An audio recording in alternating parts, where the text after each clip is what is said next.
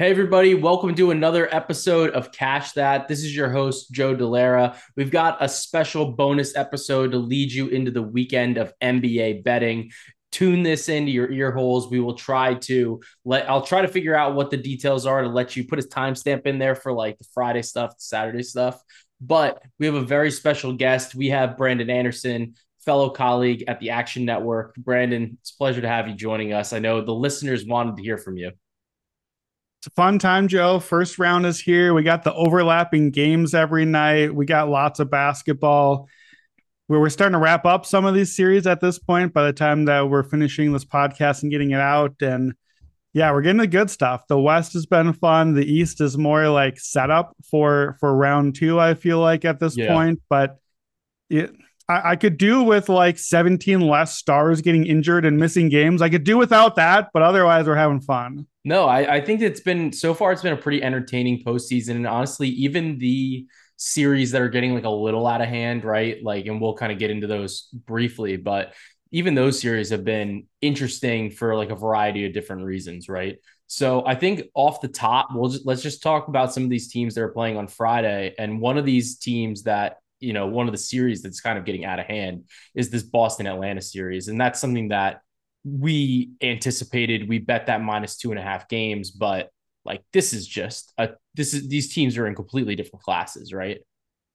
Yeah, they're in different universes. This series got out of hand the moment that the Hawks won the play-in and Yeah. realized that this was the series. That's when the series got out of hand. Yeah. It's I yeah, mean, it's and it's brutal too because the way obviously Milwaukee like beat the crap out of Miami the other night, but Atlanta would probably be better suited playing like a slightly injured Milwaukee team than this Boston team, just even from a matchup perspective, right? yeah, I mean, it's brutal for them. Brutal for Milwaukee. Milwaukee would certainly rather play Trey Young at all Yeah. than Jimmy Butler in the Heat too. Yeah. I think it's definitely an interesting spot, but it does kind of set us up for moving forward. One of the things I think that's interesting, right, is a lot of people talk about how these teams that are down 0-2, they seem to cover in game 3. I don't really like when they go home. I don't really buy it that much. Like I feel like that's kind of been cooked into the number at this point.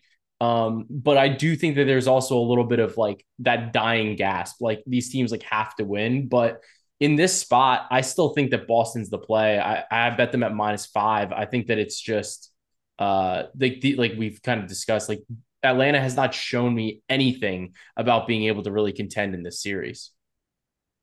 Yeah, I mean, it's hard to argue with that. For me, I'm like so far in on the Celtics already that like if anything, I might actually have to play like a small Atlanta money line just to kind of even out the position. Fair. Like you said, I had the -2.5. I bet sweep before the series. I added to sweep after game one. Yeah. I don't think they finally caught up. There's not a ton of value there now, but like, let's be real. I honestly, no, I'll say this. I think the sweep is still somewhere around even odds right now. I haven't looked recently, but I think it's like plus 110.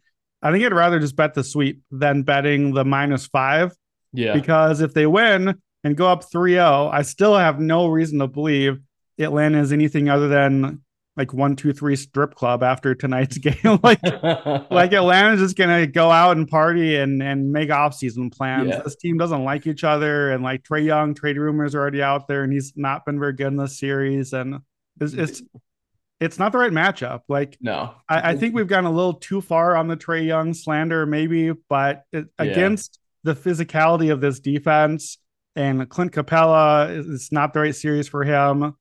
DeJounte Murray doesn't really have a big athletic advantage. That's kind of where he gets his. It's not the right matchup for them. Yeah. So I think that this kind of puts us looking at the second round, and I want to talk about this upcoming series, which will inevitably be Philly. But let's finish talking about these Friday games first. So the next game that we have on the slate is obviously my New York Knickerbockers hosting the Cleveland Cavaliers on Friday night. We both are on the Knicks in the first quarter. I think it's a good opportunity for them to start off strong. What have you seen in this series? I still think it's going to be a long series. I think it's going to be a tough series for both teams. But have you seen anything that you're like, oh, this is a problem, or this is good for this team? Yeah, it's hard because it feels like a lot of what I've seen is largely what I expected to see. And I thought that the Knicks would win one of the first two games. They got the first one. I thought the rebounding physicality battle was going to be really important in this series. And it seems very clear to me the team that's won that battle each game has been the winner of the game. Yeah. So I think a lot of that is as expected. The note that I had from game two, I've seen a few people talking about this. Jalen Brunson, great this season, but he is getting targeted defensively. Yeah. And they're putting him in a lot of actions. They're trying to just wear him down, I think. And it certainly worked in game two. We've talked about Okoro. Why did he play 3 minutes, pick up the fouls, and then just literally didn't leave the bench again Yeah. the rest of the Yeah. game? I think it's Brunson. I think it's because I know Brunson defensively is the better match for Okoro. Getting on Brunson is better. But on the other side of the court, if Okoro's out there, they can just hide Brunson on him Yep. and just kind of keep him out of the action because Brunson is a non-threat. And if anything, Okoro is a non-threat. So Brunson can kind of help off, try to get a steal, double down a little Yeah. bit, and dare Okoro to do anything because he hasn't been. LeVert suddenly had the big game, and I'm going to have to assume hitting the road now, like you don't put your young guy Okoro back out there now in the spot. That's not the way to do it. So I think there's a chance for LeVert overs maybe, and I'm a little worried about what they do about that. That would be the spot where you say, okay, well, how do the Knicks adjust to that? Well, Yeah. Tibbs adjusting. We'll see. We'll see how Tibbs does any adjusting. I told you Danny Green suddenly played, I think, 20 minutes and like was fine. My kingdom for a Danny Green prop over, like give me the one 3-pointer Danny I Green. haven't seen it yet. I haven't It's seen not it going to yet, be but there. They're we're gonna not giving it to us. I just want no. to sweat out a Danny Green 3 the entire game. What a terribly fun bet. If that pops, I'm absolutely gonna play it because that's a blast. I was a little surprised with Levert's line, right? Because game one it opened 11 and a half.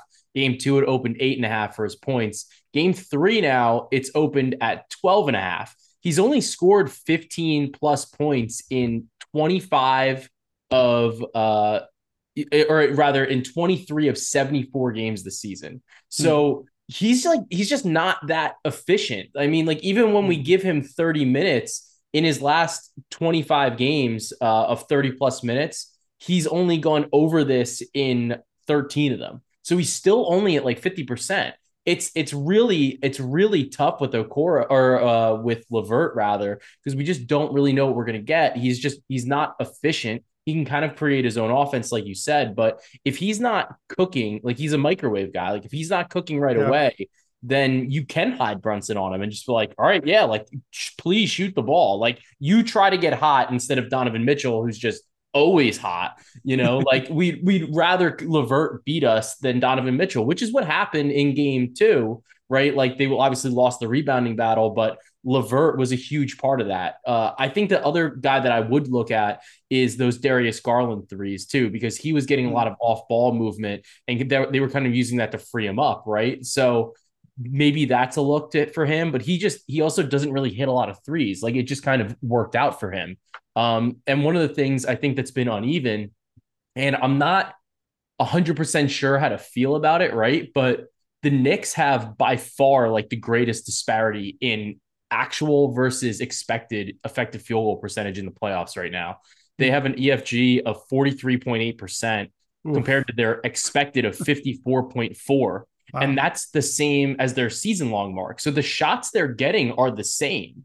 They're just not converting them. So I don't know if that's now like a home court thing where you bring your guys home. Like Barrett sucks, but like Grimes, like Grimes quickly, neither of them have played great, right? Like up until this point, even Josh Hart, you could tell maybe that ankle was bothering him a bit. Maybe going home, that changes this whole scenario. And some of those shots that like, the Cleveland crowd is like putting that pressure on you, right? Maybe those shots now start falling for New York as you start to feel a little bit more comfortable. Yeah, I was going to ask you about how you're feeling about this offense because that's the part where you and I, that was the one thing that I was a little different than you on, where you came out of game one saying, all right, well, the Knicks got the win and they didn't even play that well. They didn't even make their shots. Like Brunson barely played. And I dug in. I was like, well, they didn't really make their shots, but also like that's kind of the Knicks thing. Like that's the thing that we do. So game two largely reflected that under 40% field goal for the series as a team. They've basically made a quarter of their threes. But again, not surprising because they're not a No. good shooting team and the Cavs are a good defensive team. And I Yeah. thought Mobley and Allen got out and defended a lot better in game two. So I played the under in game two, and sorry, I played the under in game One. one, game Yeah, two. I game forget one, which but I one. think both, but yeah. Yeah, and so they keep dropping the total. I don't do a lot of totals here, but I think it was 216.5 game Yes. one, 213.5 game two. That's the one that I played. 211.5. Now we've been under 200 both games. We're playing super slow, and again, other than the Cavs making a few threes, there's really just not a lot of shot makers happening in No. this series. So it to me, that tells the story of maybe keep playing the unders. And if it's going to be under 200 points, it's just going to be this like grindy 90s style series. And that just makes everything very coin flippy and Yeah. gives everyone a chance. I would say my best guess would be split in New York, back to Cleveland 2-2, split the next two, and we Yeah. probably end up with a game seven scenario. Like to me, this is the toss uppiest series that we have at this point. Yeah, my big thing with this series, and I think this is going to be a problem for Cleveland if they get through, right? Is they've already, I think, made all of the adjustments they can make, right? Like, there's only so much you can do with the personnel that they have. They basically benched Okoro. You saw Nito play like a couple minutes, which is insane, right? Like, he does not belong on a court in the playoffs, right? So then Chetty Osman, like he's dealing with an injury right now, so maybe that'll change it a bit. But like they're really running like a tight 7-man rotation. I don't know like where they go from this personnel wise, and I think this actually happened last year in the finals, right? Where we were looking at Boston, and we were like, oh, like they have all these guys, like they could do a couple things, and then it's like, wait, like they just ran out of counters, like they ran out of things that they could do because they had guys who were unplayable or whatever. This is happening to Cleveland now. I'd imagine that this has to be concerning from the Cleveland like coaching perspective moving forward, especially if you're going to play like a team like Milwaukee where you can't have a negative on offense. Like it's just you can't do that. So how do you deal with that where you basically don't have a fifth man?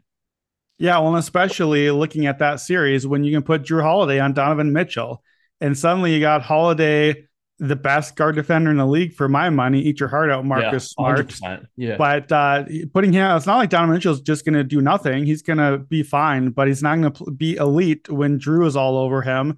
What's left on the offense now after that? And especially Milwaukee is a really good rebounding team, so there goes that possible advantage. Milwaukee is just like Milwaukee's clearly a way better defensive team than what the Knicks are, and the Cavs are already struggling to find points. Yeah, I feel coming into the playoffs, you and I talked on buckets about we felt like this Cavs team was a great regular season team, but a flawed 100%. profile for the playoffs. And I that still is my cap. I still Yeah. feel like that's what we've seen come through here. And that doesn't mean they're going to lose to the Knicks because, sorry, I think Yeah. the Knicks are kind of a flawed team also. I think we've got like the Spider-Man meme of two flawed teams. Agreed. Yeah. I think the people who are really on the Cavs in this series, I think are probably right about their Knicks cap. They're just still giving Cleveland a little too much credit. And maybe that doesn't kill them this series. But I have to say, like right now, assuming that Giannis is healthy enough to play normally, I feel like I'd go like Bucks and 5 and Yeah. not even like that's the series I'm going to make dinner plans during in because I feel like I don't need to watch a lot of the Cavs against the Bucks. Yeah, I agree with that. I think that the Cavs versus the Bucks series, if obviously if that's the one, I mean, either way, like even if it's New York presents like slightly different issues. I think for Milwaukee, just in the fact that like they have like a 9-man rotation, like they can do different things, but then that also assumes rational coaching, right? And that like Tibbs is going to do rational things, which everybody always thinks like, oh, like they can make this adjustment, they can make this adjustment, and I think it's important to remember these coaches a lot of times have already thought of what these adjustments are And then they're just like, I can't really go there. It won't work. Like it might Yeah. work for a quarter. I'm not going to do that. Like I'd rather try to just go with this game plan. So, I think it's interesting, but I think it's really is setting up Milwaukee for a path to the Eastern Conference Finals, I would say at the end of the day, right? But let's look at this last game on the Friday slate. We have the Nuggets and the Timberwolves. Your boy Rudy Gobert, your other boy Carl Anthony Towns, My whole gang. your whole gang. I mean, this is a tough one for Minnesota. I mean, they aren't winning the non Jokic minutes, so it's just like, what do you do? Yeah, it's going to be a problem when Jokic comes off the court and Denver like adds to their lead. Yeah, Nuggets bench players are both like they're not even playing a deep rotation, but the Nuggets bench guys are basically all plus double digits in both games now. Yeah, So yeah, you're drawing dead against the Nuggets if that happens when Jokic is off the court. I mean, it doesn't help. Like game two, the big story is okay, Jamal Murray, amazing game shooting, Ant, huge game. Like that, all of those things are true.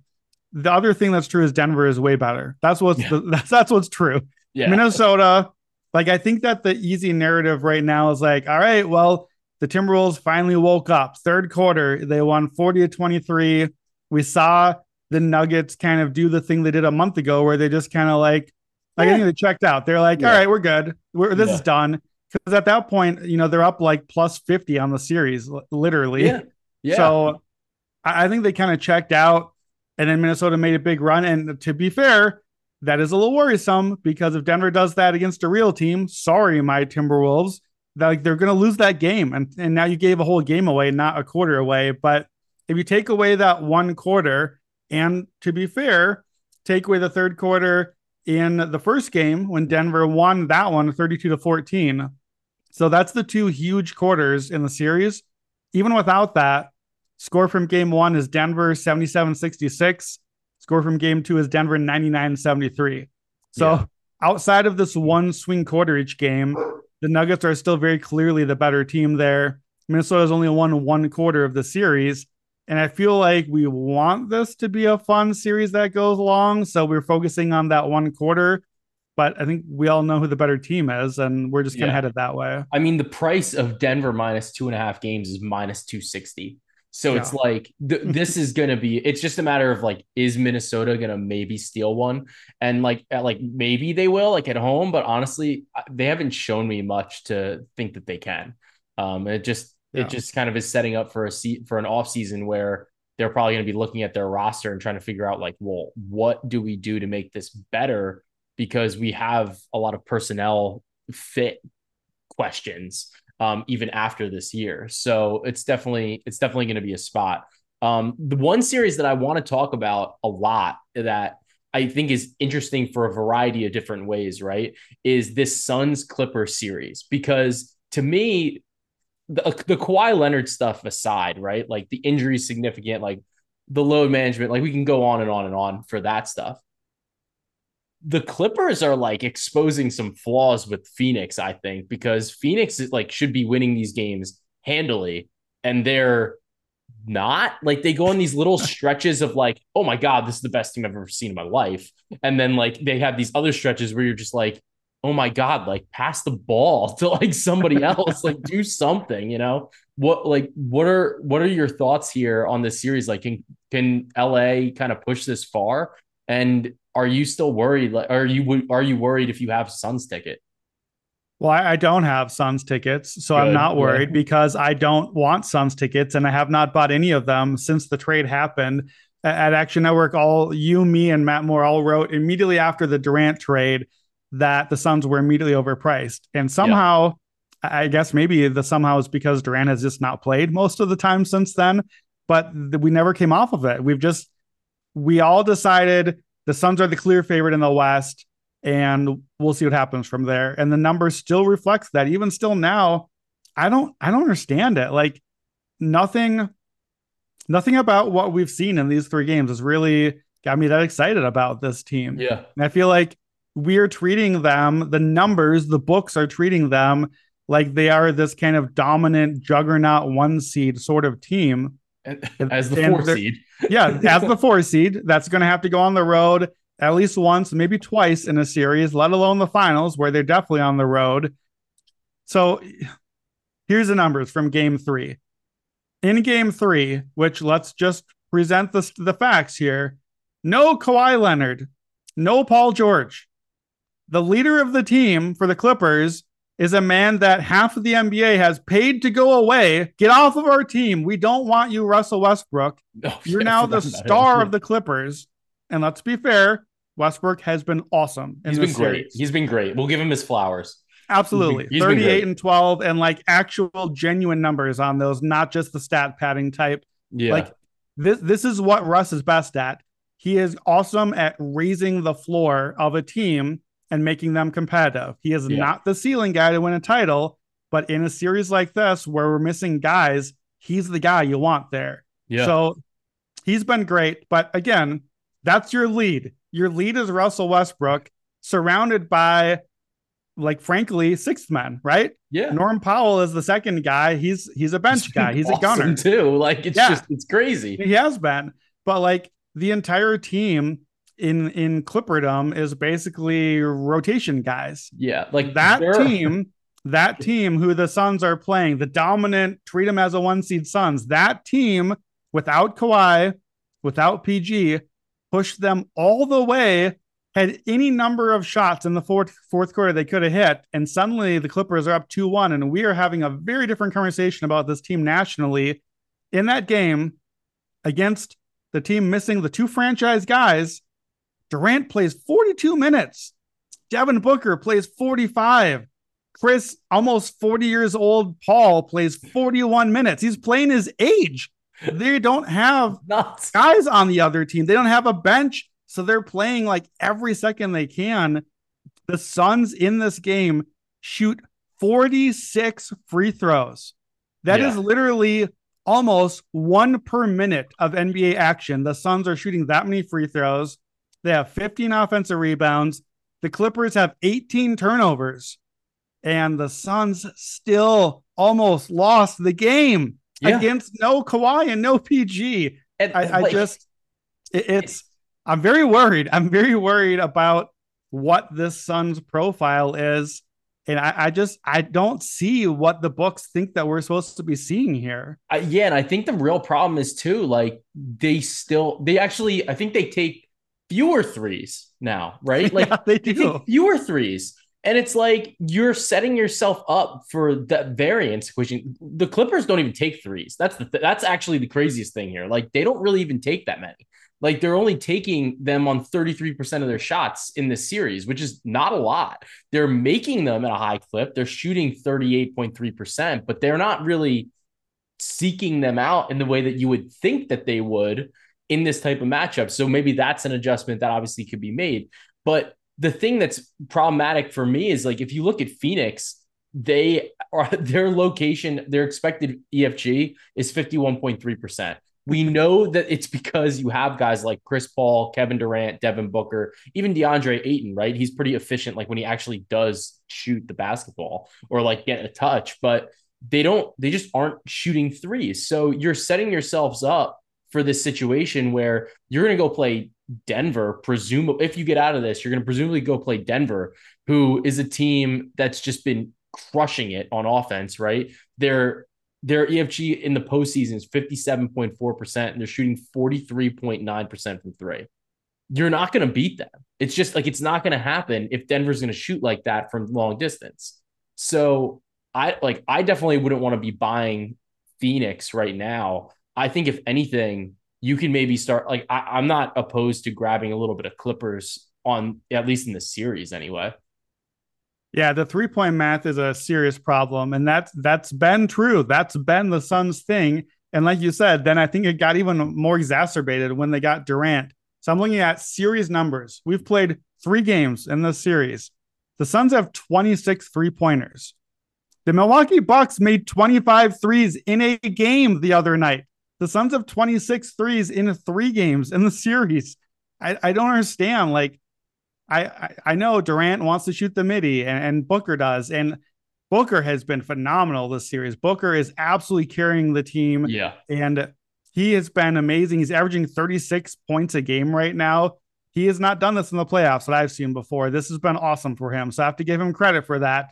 But like the path is so narrow for what Phoenix is supposed to be because the defense is not looking very good. The rim protection is not good. Ayton has really been poor in defense, I feel. Yeah. Chris Paul is going to get attacked, not by this team because there's not guys to go after him, but It's Jamal Russell Murray Westbrook. against Yeah. Chris Paul, like Steph Curry against Chris Paul. We're in trouble. And so we have you know me, I do the four factors thing. If the defensive profile is not good and four factors on offense, this is a team that is going to get to the line. We saw them shoot 46 free throws, Yeah. but the offense just has to be insanely efficient and has to be efficient at the things that we have taught ourselves in 2023 are not efficient. They have to just make all the mid-range 2-point shots because that's the profile that they have leaned heavily into. And in game 2, we saw what happens when they do. I mean, the numbers from game 2 were insane. It looked like the Suns are this incredible team because they're 65% EFG, but they shoot 21 of 29 on 2-pointers outside the paint in that game. Yeah. 21 of 29. And I know Durant and Booker are as good as anyone in the league at that, but that's 72%. League average is 42% on those shots. And both numbers are a problem because that's over a third of their shot profile too. So it's like those are shots that a lot of teams nowadays are taking as threes. So you're going to make not 21 out of 29, but if you make 14 out of 29, that's the same number of points because they're all worth the extra point there. So I agree with you, Joe. I don't know that I'm going to say, okay, the Suns are going to win the series, but I think the value, right? There's no value on the Suns right now. There just isn't. The value is the Clippers. Here's a bet that I love, and I gave this out on buckets today as well. Clippers plus 2.5 games in the series. That basically means Clippers have to win one of the next two. It means the Suns can't close out without the Clippers winning again. That is even odds right now. It's crazy. And I don't know why that should be. I don't. And look, I'll be honest. I have no insider information. I'm not reporting. I have no idea if Kawhi Leonard plays again this series, this season at any point. I'm not counting Kawhi in on my cap. I'm counting the team we saw in game 3. Why am I getting even money to say, yeah, they just can't win another game? They're done. They're cooked here. Yeah. I don't understand it. And Clippers to win the series, again, don't think it's likely, but I think the number is wrong.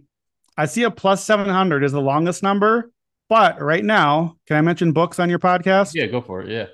Right now at DraftKings, Clippers in 6 is 30-1. Clippers in 7 is 12-1. If you just play both of those together, you get Clippers plus 816 to win the series, 10.9%. Yeah. I don't know what I've seen the series to believe that the Clippers have only 11% chance at a series when I think they can win any game, home or away, if the shots fall. Yeah, I agree with you. I think it's just kind of one of those situations where you're looking at this series and it's just like, I'm not sold on Phoenix, and the Clippers just have that, they just have so many different looks that they can throw at you because of what, Ty Lue's a good coach. Like he does make the adjustments. And that's something that, we can assume because we know that he makes adjustments, right? So it's like he's going to be throwing different looks. And like you mentioned before, Monty Williams really doesn't have a lot of things he can do differently. He can't change the personnel. It's literally just, can we outcoach this if they throw something at us, or can we just outscore them, or whatever the situation is? So I do think that they're in a little bit of a dangerous spot. The two series that we haven't touched on yet. Wait, let me add one more thing here, not to cut you off on your own podcast. No, you're good. You're good. You're good. Yeah, I think too, we haven't said it and we wish it doesn't happen, but when you're playing these 3 dudes 40, 45 minutes a night, Durant doesn't play 10 weeks in a row anymore. And he certainly doesn't do it at 45 minutes a night. Chris Paul has like 3 playoffs his entire life where he's gone through without an injury at some point. Yeah. And Devin Booker has had some injuries too, not at the same level, but when you play dudes 45 minutes grinding it out this way, like you are opening yourself to that risk. So if they're already thin and they're already a 6-man rotation, what happens when one of the 42-minute guys can't play for even one game? You roll your ankle or something one game because you're tired at the end. So I just want to make sure to say I don't know if we are right that the Suns are in danger in this series. I think that they're in more danger than the numbers letting on. The point that I want to make sure that we get out is I said this on buckets today as well. The best futures bet that I can make right now is to tell you not to put your money on the Suns to win the West or to win the title at the number. That doesn't mean they can't. They can win it. But at the number we are getting right now, that it's way off from what the Suns Yeah. actually are. And that means that there it has to be value on somebody else in the West. Good luck figuring out who it is. I don't know if I can help you there. I kind of like Denver, depending on the moment. Maybe it's the Lakers, maybe it's the Warriors, maybe it's Grizzlies or Kings, the top seeds. Yeah, Maybe it's the right. Clippers. It's not the Timberwolves and it's not the Suns, not No. because the Suns can't win it, but the number, the value is not there at the number. So to me, that is the big takeaway. Even if it's not right this series, who else can I bet right now? What's the path? Can I bet, you know, stage of elimination for Phoenix? Can I bet Denver to come out of the West because Phoenix is not as strong an opponent? Can I bet Denver head to head against Phoenix next series when the line comes out and Phoenix is maybe the favorite, Probably even favored. though Yeah. Denver is the home team and the one seed? Like, to me, I have to keep finding spots to fade the overall arc of the Phoenix Suns. Like, if they win a championship by shooting mid-range jumpers and not playing much defense and not having a bench, and they do it for 2 months, they might. They might. Kevin Yeah. I Durant mean, and Devin Booker are awesome, and I'd be real happy for Chris Paul, and I'd be happy for Kevin Durant. And my wallet's just going to get a little thinner if that happens because I have to keep betting against that being the likely outcome. yeah, I agree with you. And I think that that's just the way the NBA is right now. Like, that's just not necessarily a profile that you really would build for a winning team, at least long term. I think that this sets us up, though, in an interesting scenario, right? In the other part of the bracket in the West, So, because those teams are all very interesting between the Kings, the Warriors, the Grizzlies, and the Lakers, because they all actually kind of have that profile of like a team that has a big that's like contributing in like one way, shape, or form, but they're like not necessarily the most traditional big. Like, they're not the center that you would think, right? Like, even Anthony Davis, he really like he wants to play power forward. Like, he's not really, but even though he can play up if he needs to, but none of these teams really have a true traditional center outside of maybe Kevon Looney. Like, that's probably the closest you're going to get to a traditional center out of these four teams. Um, what do you think about this part of the bracket now? Just based on the fact that the series are pretty close. The Warriors obviously won a game that they absolutely had to have. But what do you think about this part of the bracket? Is there a team that you're like, I still think that there's a path for them, or I think the path is opening up for them? I think the path is open up for all four of them, and that's the problem, right? Like, that's not a helpful answer, but I'm being honest. Like, what I want to bet right now is I want to find the edge in those four teams. We've got the bracket, we've seen the games, Yeah. but they're all each of the four teams has real clear strengths, and we've seen them do that and win games. And each of the four teams is incredibly flawed and has weaknesses that can be super taken advantage of. And I think that's just the West. I think that's just what we've got in the Yeah. conference this year. And so, yeah, it's almost to me a spot where I feel like in that half of the West bracket, maybe almost the play is just to start kind of adding on long positions on underdogs and saying, okay, I'm just going to keep betting against whoever has become the favorite. I'm going to bet against them. I'm going to add to my position on the other side, Yeah. and and then when that one flips back, now I'll add back on that team. Yeah. And just like, I mean, we waited, you and I and every other analyst talked about who can we get into this half of the bracket. We want the Grizzlies Kings half. Well, Kings have been really good, and the Kings have Yeah. probably been the better team in the series. The Grizzlies won without John Morant and Brandon Clark and Steven Adams when they probably should have just gotten the They should have guillotine on lost. their Yeah. season in that game. So the Warriors, we know what the peak is. We know that that title core is still in there. the Lakers are still LeBron and Davis. And when they go, and we've seen both of them be great so far in the playoffs, we know what that can be. So I don't know if you feel like if you're listening and you're like, I know who I like out of those four teams. Congratulations. I don't. I don't know who I like out of the four. It changes every 5 minutes of basketball I watch. If you know, you need to bet them.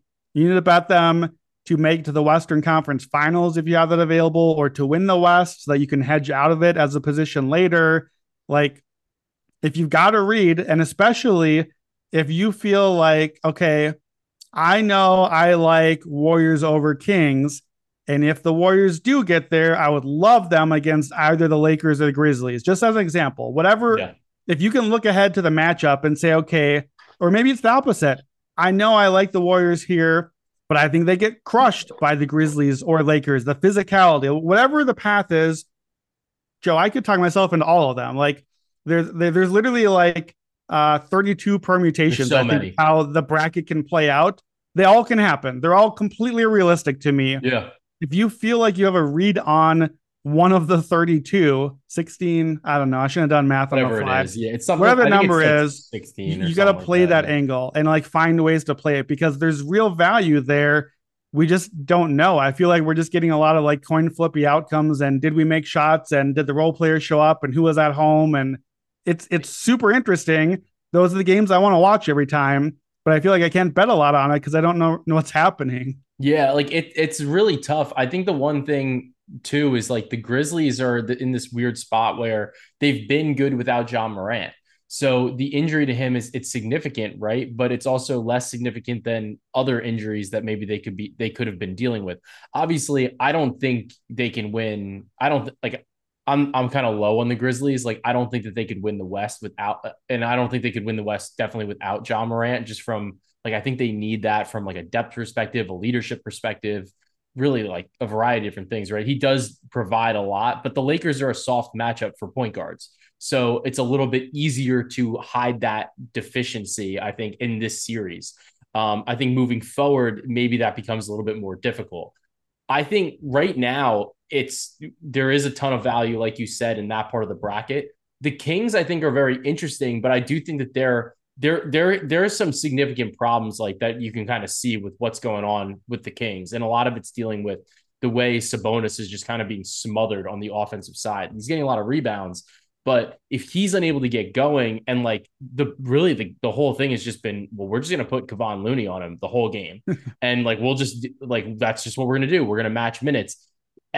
Every other team in that part of the bracket has somebody that they could throw on Sabonis for an entire game, whether it's Jaren Jackson Jr., Anthony Davis, and then realistically, you get to the if you get to the conference finals, you're looking at Jokic, or you're looking at you're probably looking at Ayton or a Zubac or somebody. Like there's a big or Gobert or Rudy Gobert. Yeah, true. Like if they get there. But then even if you look at the East, it's the same situation. Yeah. So I think my like I have some big numbers on the Kings. That might be the one team that I'm like, I think they can win this series, because I think the Golden State's a little fraudulent, like just in terms of their depth and their rotations right now. But then like this is kind of the time to get Golden State, right? With a team that just has this elite offense too. But I think their ceiling's like pretty capped, just because if you have to run the whole offense through like Harrison Barnes and De'Aaron Fox, like, okay, like sure, like we'll deal with it. But I like the Kings, but I think this might be, maybe they get to the next round, but I have trouble seeing them going further than that. Yeah, Sabonis, I think we like to talk props. Sabonis so far in 3 games has 2, 4, and 4 assists. Yeah, I think you and I talked before the series. I believe did you end up betting the Draymond to lead the series in assists? I think I would have sprinkled it. Yeah. But that's Draymond got suspended and missed a game, and is probably still going to lead the series in assists, because Sabonis, and this is not new, that happened during the season too. His assists dropped off against the Warriors. It's not a good matchup for him. On the flip side, 10 assists, he has 13 turnovers, 4, 3, and 6 turnovers. It's insane. So I think turnovers over, assists under for Sabonis. And honestly, I thought he played really soft in game 3. Yeah. I think that the crowd got to him. Like he overnight became one of the NBA's villains, I can't stand the dude right now. Like, let's be real, I'm a Draymond stan, so of course that's You why I'll are. just be honest about it. But like, he Sabonis is a very punchable face, and I never really noticed until suddenly I wanted to punch it very much after this. So I feel like suddenly the Kings went from this like plucky, lovable underdog thing to now that the narrative twisted, it almost became like game 3 almost became most must win. Like Draymond is out, you better take advantage Yep. and kill the Warriors dead. And they didn't. And I need to see now, like how do you respond, Sacramento? How do you respond now that you're on the road, places are rocking, and can you show up that way? Yeah. And we don't know. Maybe they do. Like Yeah. it's fun Because if they do, but if they don't win a game, Golden State's gonna get a chance to close it out in game 6 at home. So like right. that's like the Kings, I think they need to win this game. I think they need to win to go up 3-1 just because the Warriors have that pedigree where it's like, look, if this series is 2-2 and it's like the Warriors got to win two out of three, like I'm like as much as I think the Kings like could win this series, like I'm not going to bet against the Warriors in that spot. Yeah. There's just no way. So Um, a thing I saw from the Warriors in this game that's interesting. I saw someone tweet out Steph had 6 3-pointers from 28 feet or more, which is the most in playoff history. Bombs. And we Yeah. kind of just shrug it off. Like it's Steph, all right? So it's just what he does. I think it's not a shrug. I think it's the Warriors actually tactically made an adjustment here. They put more shooters out there. Part of that is Jordan Poole being the starting lineup, but they got shooters everywhere. The Kings don't really have anywhere to hide people because there's shooters everywhere they look. And those bombs, those 3-pointers, it effectively is making it so that the 3-point arc is like 3 feet further out. I think it's not a coincidence in that game when that happens that Kevon Looney is just vacuuming up every offensive Every rebound rebound. because Every the defense rebound. is getting pulled so far out away. And now you just got like Looney one-on-one against whoever he's in there in the paint Sabonis. Yeah. with, It's yeah, Sabonis. Sabonis Yeah. in this huge amount of space. And I think like the Warriors suddenly turned the tables on the physicality in the offensive battle. And I think they can keep doing that. Like, I think that was a tactical adjustment to kind of say, okay, we've warped the geometry. We're the Warriors, but we're going to push even further. And also, it's opening up those back cuts, those drives when Steph gets there and finishes. We saw Poole get an awesome finish. Like, I do think that was a tactical thing. And I don't really know what the Kings respond to that with because they don't have a lot of defense to Yeah, respond with. I mean, I think maybe you have to throw a little bit more Davion Mitchell out there or something like that. Like maybe that's the adjustment. But I think the point that you're raising is actually interesting though, because players don't like you're not taught to cover that far out. Like so it's Yeah. it's uncomfortable because like you're spacing like in your head. Like when you play ball, like you're like, I know where this is like on the floor Yeah. because like you pick guys up like right around the 3-point line generally, right? So Yeah. it's like you're comfortable, like you're like, I know I'm this many steps from here. This like I just you do it on muscle memory. It changes the analysis for if you're playing like that now, because now it's like, do you cover him out there? How does that affect your spacing? And if you don't, it's an open shot. Like it's just an Yeah. open shot for Curry, and we know he can hit it. One of the props, and I think that you kind of touched on this, right? Is Kevon Looney, his rebounding prop for game 4 right now is. Do you want to take a guess of what it is and let me and see? We'll see if you're going to bet it or not. I'm gonna guess 7.5. No, it's 10.5. Whoa. His rebounding prop. Um, Wow. it's it's been there kind of the past like Wow. couple of games, surprisingly enough. Um, I think you could argue that it's still bettable. I think. I mean, he just had 20. Like Yeah. Sabonis is at 13.5 again, right? And basically he's been Yeah. at 13.5 every game. I think it's worth, and it's plus money. It's 10.5 for plus money. So you Yeah. could probably get like, and you can't bet double double with Looney. He's one of those guys like you can't They do might that. not score. He might not score. He So might I get the think, assists apparently. Here, I yeah, want to that was, know if he finished with, I believe, 9 offensive rebounds, 11 defensive rebounds, and 9 assists. By yeah, the way, Kevon Looney had a 420 on 420, so that's shouts to our awesome. man. Awesome. Um, if he got the 10th assist and the 10th offensive rebound, is that triple double? Do we get a triple double on offensive boards, defensive boards, and assists? I That feel would like that be, should count. I think you can make the argument. I think you can make the argument. So this is the thing that's interesting, right? In game two, he had 7 rebounds. Game three, he had 9. Or game one, rather, he had 9. Game three, he had 20. The 10 and a half is like, it's a gaudy number. And his rebounds and assist line is 12 and a half, because that's what it's been basically this entire series. I'm wondering, do you think that maybe do you take him at the 10, or are you maybe like looking to kind of, do you want to take the rebounds and assist line? Like how would you kind of Yeah. deal with this given that, the spacing kind of issues there? I don't think I'm going to play the rebound assist line because I think a lot of the assists came with him playing the Draymond role and getting some of those like short roll Yep. passes. And Draymond's just going to get those back now that he's out there. So Yeah. he was great. He was really good. And we've seen that. I think he had a game against Memphis last year, Looney, where he had another monster line in that game. So when they Yeah. ask him to do this role, I think he can. I think, though, to me, 10 and a half is aggressive. And I feel like if I want to play it at this point, I might just do like play the long tails. Can I Yeah. get like a Looney 14 rebounds or more and Looney 6 rebounds or less? Yeah. Like let me play either. I think 10 and a half is kind of like in It's the steep. no zone It's in the steep. middle. Yeah. I So think, go ahead. yeah, like if because it's possible. I mean, look, for part of after game one in my notes says like I don't know if this is a Looney series because Fox and Monk are just getting downhill on him, and you're playing drop coverage with Looney, and they're just shooting the mid range or floater over him. So I think it's possible. Monk did nothing in game three, but if he gets going again and him and Fox are scoring at will, maybe Looney doesn't even get the huge minutes anymore. Maybe Draymond gets Yeah, the minutes back, and that's that's a real concern. I do think that they start with Looney. One of the plays that I think you can go with Looney is the first quarter rebounds. It's pretty juiced at minus 160, right? mm, But over the last 2 postseasons, he's been money on this. And basically he's gone over this in probably like it looks I'm get like kind of looking like shortly, but in basically like 65-70% of the game. mm, So you're getting, even though it's juiced, you're still decent on the implied probability. interesting. Before we get out of here though, I want to touch on, because I do think we have clarity on one second round series, and it's an opportunity for you to talk about your favorite player in the NBA. And what do you think? Like, what's going on with James Harden? What's going on with Embiid? They don't look great right now. Like in this first series, how does this set up for this second series against Boston?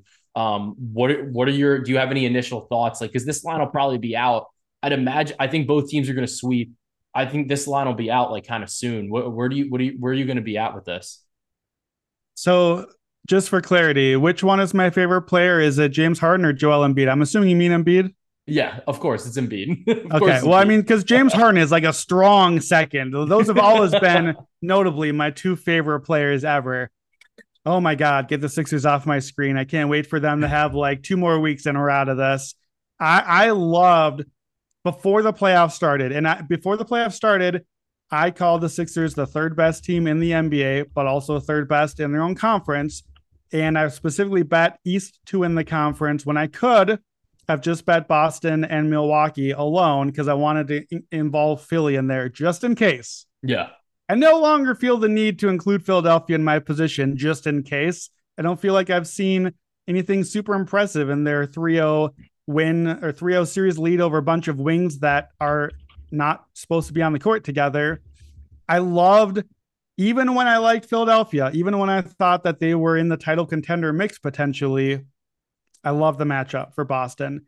We've seen Embiid against Al Horford. We know that. We know how they match up. And yeah. I know how Embiid had that super awesome game to Monster win the game. MVP Yeah. Monster essentially. game. He was great. He was fantastic in that I mean, he game. shot 80%. Like, it's Yeah. hard to do better than that. They were both like 52, 13, and 6. Like, absolutely a million% MVP performance in that game. Now, I might add, ever since that game, Embiid's scoring has been down and his turnovers are up. And a boy kind of looks like he put a lot into that one game and then hasn't quite been the same since then. It's interesting how that seems to happen with him.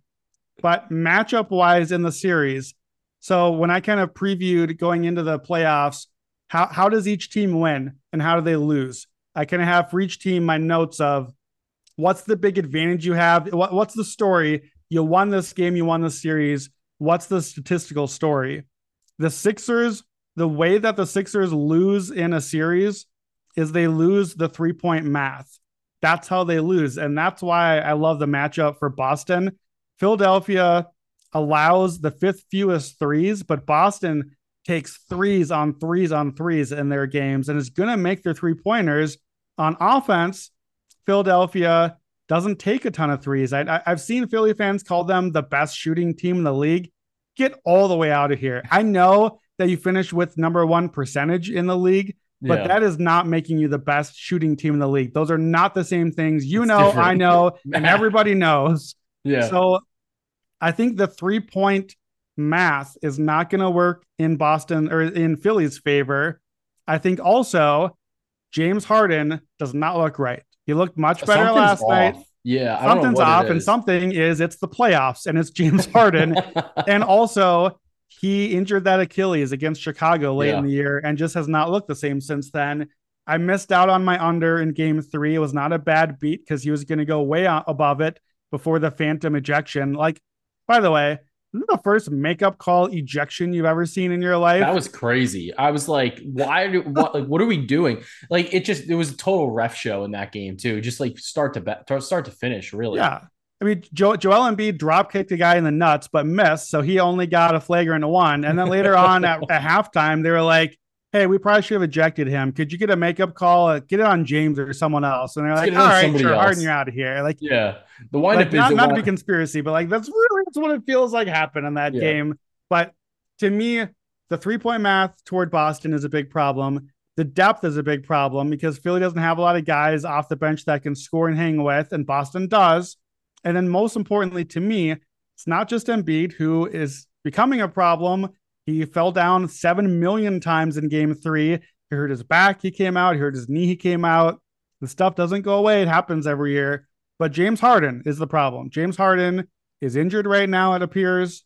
He's Yeah. not driving, and he's doing all these things against the Brooklyn Nets. What happens when you have to play against Derek White and Marcus Smart? And yeah, I listed them in that order defensively. And all the other guys on Boston. What happens Yeah. when you face a really good Boston team with rim protection, by the way? Robert Williams, who can come down and swallow your layups. And Boston does not foul a lot either, usually. So I think James Tough. Harden is set up to have a miserable series in that one. And if James Harden doesn't have a good series, I don't know how you beat Boston. You might get away with against Brooklyn, who's not a real NBA team right now, but you're not going to beat Boston, who I think is the best team in the league. Yeah, I think that the difficulty here, obviously, in this Boston series is like I think that the Sixers should sit Harden in game 4. Like I would let him rest. Mm. They literally don't need him. I think that they have enough with Tyrese Maxey and Embiid to win that series, game 4, sweep it. Like, especially if he is being bothered by that, right? Because Boston's also going to sweep. We know the NBA, like they'll push this off like a little bit because they don't want it to be like two like back to. They don't want to have to see a round 2 series starting when another team's playing game 5. But they start these series sooner. Like if they're ready to go, they're like, we're going to put you on TV. Like let's go, let's get it going, right? So I would maybe consider sitting Harden, letting him rest, right? And like that, I think that could maybe be an opportunity to get him like a week off, which I think would be super significant in front of this series heading into Boston, right? One thing that I think is notable though is Joel Embiid's stats without Harden, dimes everywhere, just like so Mm. many assists. And against Boston specifically over the last 2 years, he's had 5+ in 7 of 8 games against Boston. So like that's definitely a spot we need to have circled, like ready to go for game 1. They just the way that they attack him defensively, he's getting a lot of assists. Even when he is scoring, he's getting a lot of assists. So it's definitely going to be a good series. It might arguably be the best series in the second round of the playoffs. I think that Boston Philly series. But I think it'll be exciting at least. But it should be, I think it'll be a heavily contested one, and but I think it's gonna go 7 games. I wouldn't be all that surprised if I'd be surprised if it's fewer than 6.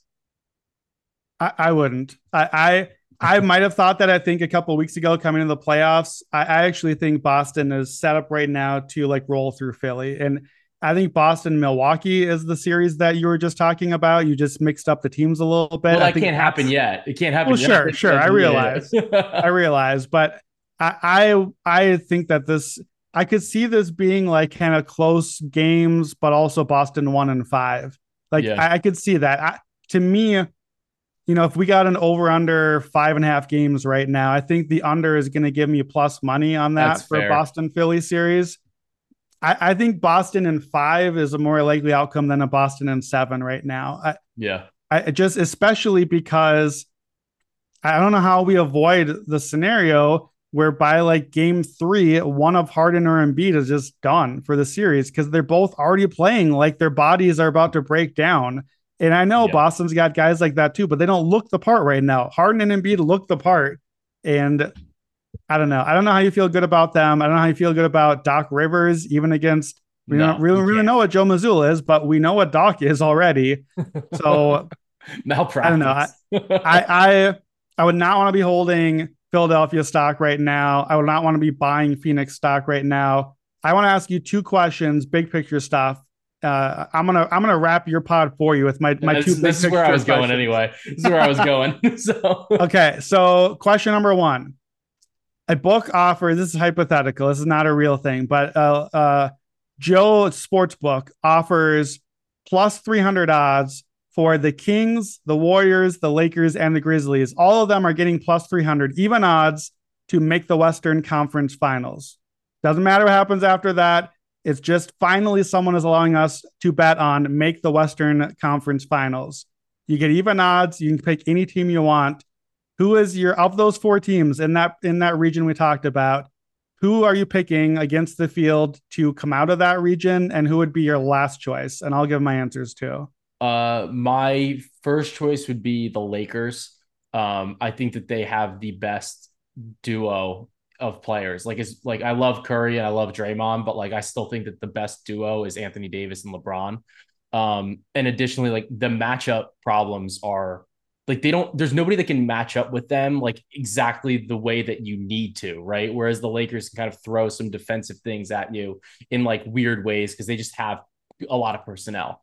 The team that I think is least likely is like, even though I think the Kings can win this series, I guess like math wise would be the Grizzlies because I'm saying the Lakers. But like, if we're just looking at this way, I think that the Kings might struggle to get there just because whoever they're playing in this next round, it would be either the Lakers or the Grizzlies. Both teams are awesome in transition, and that's kind of a spot where they think the Kings like to kind of get out, and if you can put the Kings in motion where their defense, which is already not good, is then having to defend in transition, I think that's problematic for Sacramento in especially in a longer series with the team that's got even the Grizzlies, they have a little bit more playoff experience. So that's I think the Kings would be the least likely out of the four. Yeah, I said I was going to answer, and now I think those are good answers, and now I have to give my answers, and I'm like, shoot, I don't know who do I think? I think that I'm going to go with the Lakers begrudgingly, who I continue to be underwhelmed with LeBron in these playoff games so far. Yeah. I Poke the want bear though. LeBron to be LeBron. Like he's not been bad, clearly. He's been good, but Obviously, he's yeah. not been he's not been we've said for years like LeBron in the playoffs still number one in the planet or in that top tier. He's not Yeah, those he's things not right there yet. now. Yeah. He's passive. He's basically like standing on the wing waiting to shoot threes, and if there's a crease, he's like fullback dive dunk. Like he's Yeah. waiting. He's the mental game is still as sharp as ever, and he's still taking everything that's there. But you can tell like physically, it's not the same. It's a Maybe little bit that's more the injury as surgical. Yeah. well. Yeah, Yeah, it's a little more bit more surgical is a good way surgical. to put it. But I just to me, I think this is where I'm going to go on this. I'm going to put the Grizzlies as the least likely. And I think because of that is why I'm putting the Lakers as most likely. Yeah. I think the Grizzlies, John Morant, whether he comes back for the next game or at some point after, they're so short on options with no bigs now, with Clark and Adams out. Jackson's always going to be a foul trouble thing. And now John Morant, like the huge guy on offense, is not going to be the same. Like, I don't know how we expect he's just going to turn into John Morant again. And frankly, we've seen him do this in the playoffs now. Like, I think it's a Yeah. thing we have to be concerned about the full 200% thing, and then he gets injured. So I think Grizzlies last, which makes the Lakers most likely to make the next round. I don't really know what I think about Lakers against either of the other teams and like the fast pace and would they get run off the court and whatever. I guess LeBron's really the only old one, but I think Lakers. I don't feel good about it. I'm gonna make a finals pick right now. That's my last question for you. Not a bet. Just who would be my pick? You know, old school, no gambling. My finals is the Celtics over the Bucks and then over the Nuggets. So Celtics over Nuggets. But the finals is Celtics Bucks. But I think Boston's the best team, and I would pick Denver out of the West by default. Homer Simpson's two greatest words in the English language, default. I think Denver just is the last team standing in the West among a bunch of relatively mediocre options.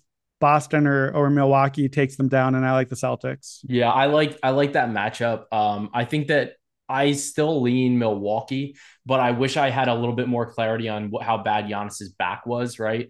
Yeah. Because that like they can't win if he's hurt. They can't win. It's that plain and simple. So, but I do think that Denver comes out of the West. I think their path is setting up to be like it's going to be difficult, right? Like moving forward, but I think it's looking maybe not as hard as it initially thought. Maybe to have to play the Suns. So I think I'm going to go Milwaukee against Denver, and I'll still take the Bucks on top, but I think that'll be a tight series. So I'm excited for it, and it should be a lot of fun as the playoffs wind down. But Brandon, it was a pleasure having you on here. I know we got a lot of content out here. Maybe if you got this far, like you probably, it's not going to help if I tell you to listen to it on 2 times speed, but like, but either Too way, late for you, buddy. it's too late. But either way, I had a slushy today. I had a Slurpee today. So that was great. And I just wanted to recommend that to you briefly. Brandon, if you have a recommendation super fast, we can get everybody out of here. Yeah, I watched The Last of Us on HBO. It's a wrap now, but highly recommended. Just took the video game genre of a show, which I'm not really into personally, but took it to a whole different level. Couple of standalone episodes, just like some of the best TV I've ever seen. Watch The Last of Us on HBO. Awesome. So, all right, guys, watch The Last of Us. We'll see who's the last of us in the NBA playoffs, and let's cash that.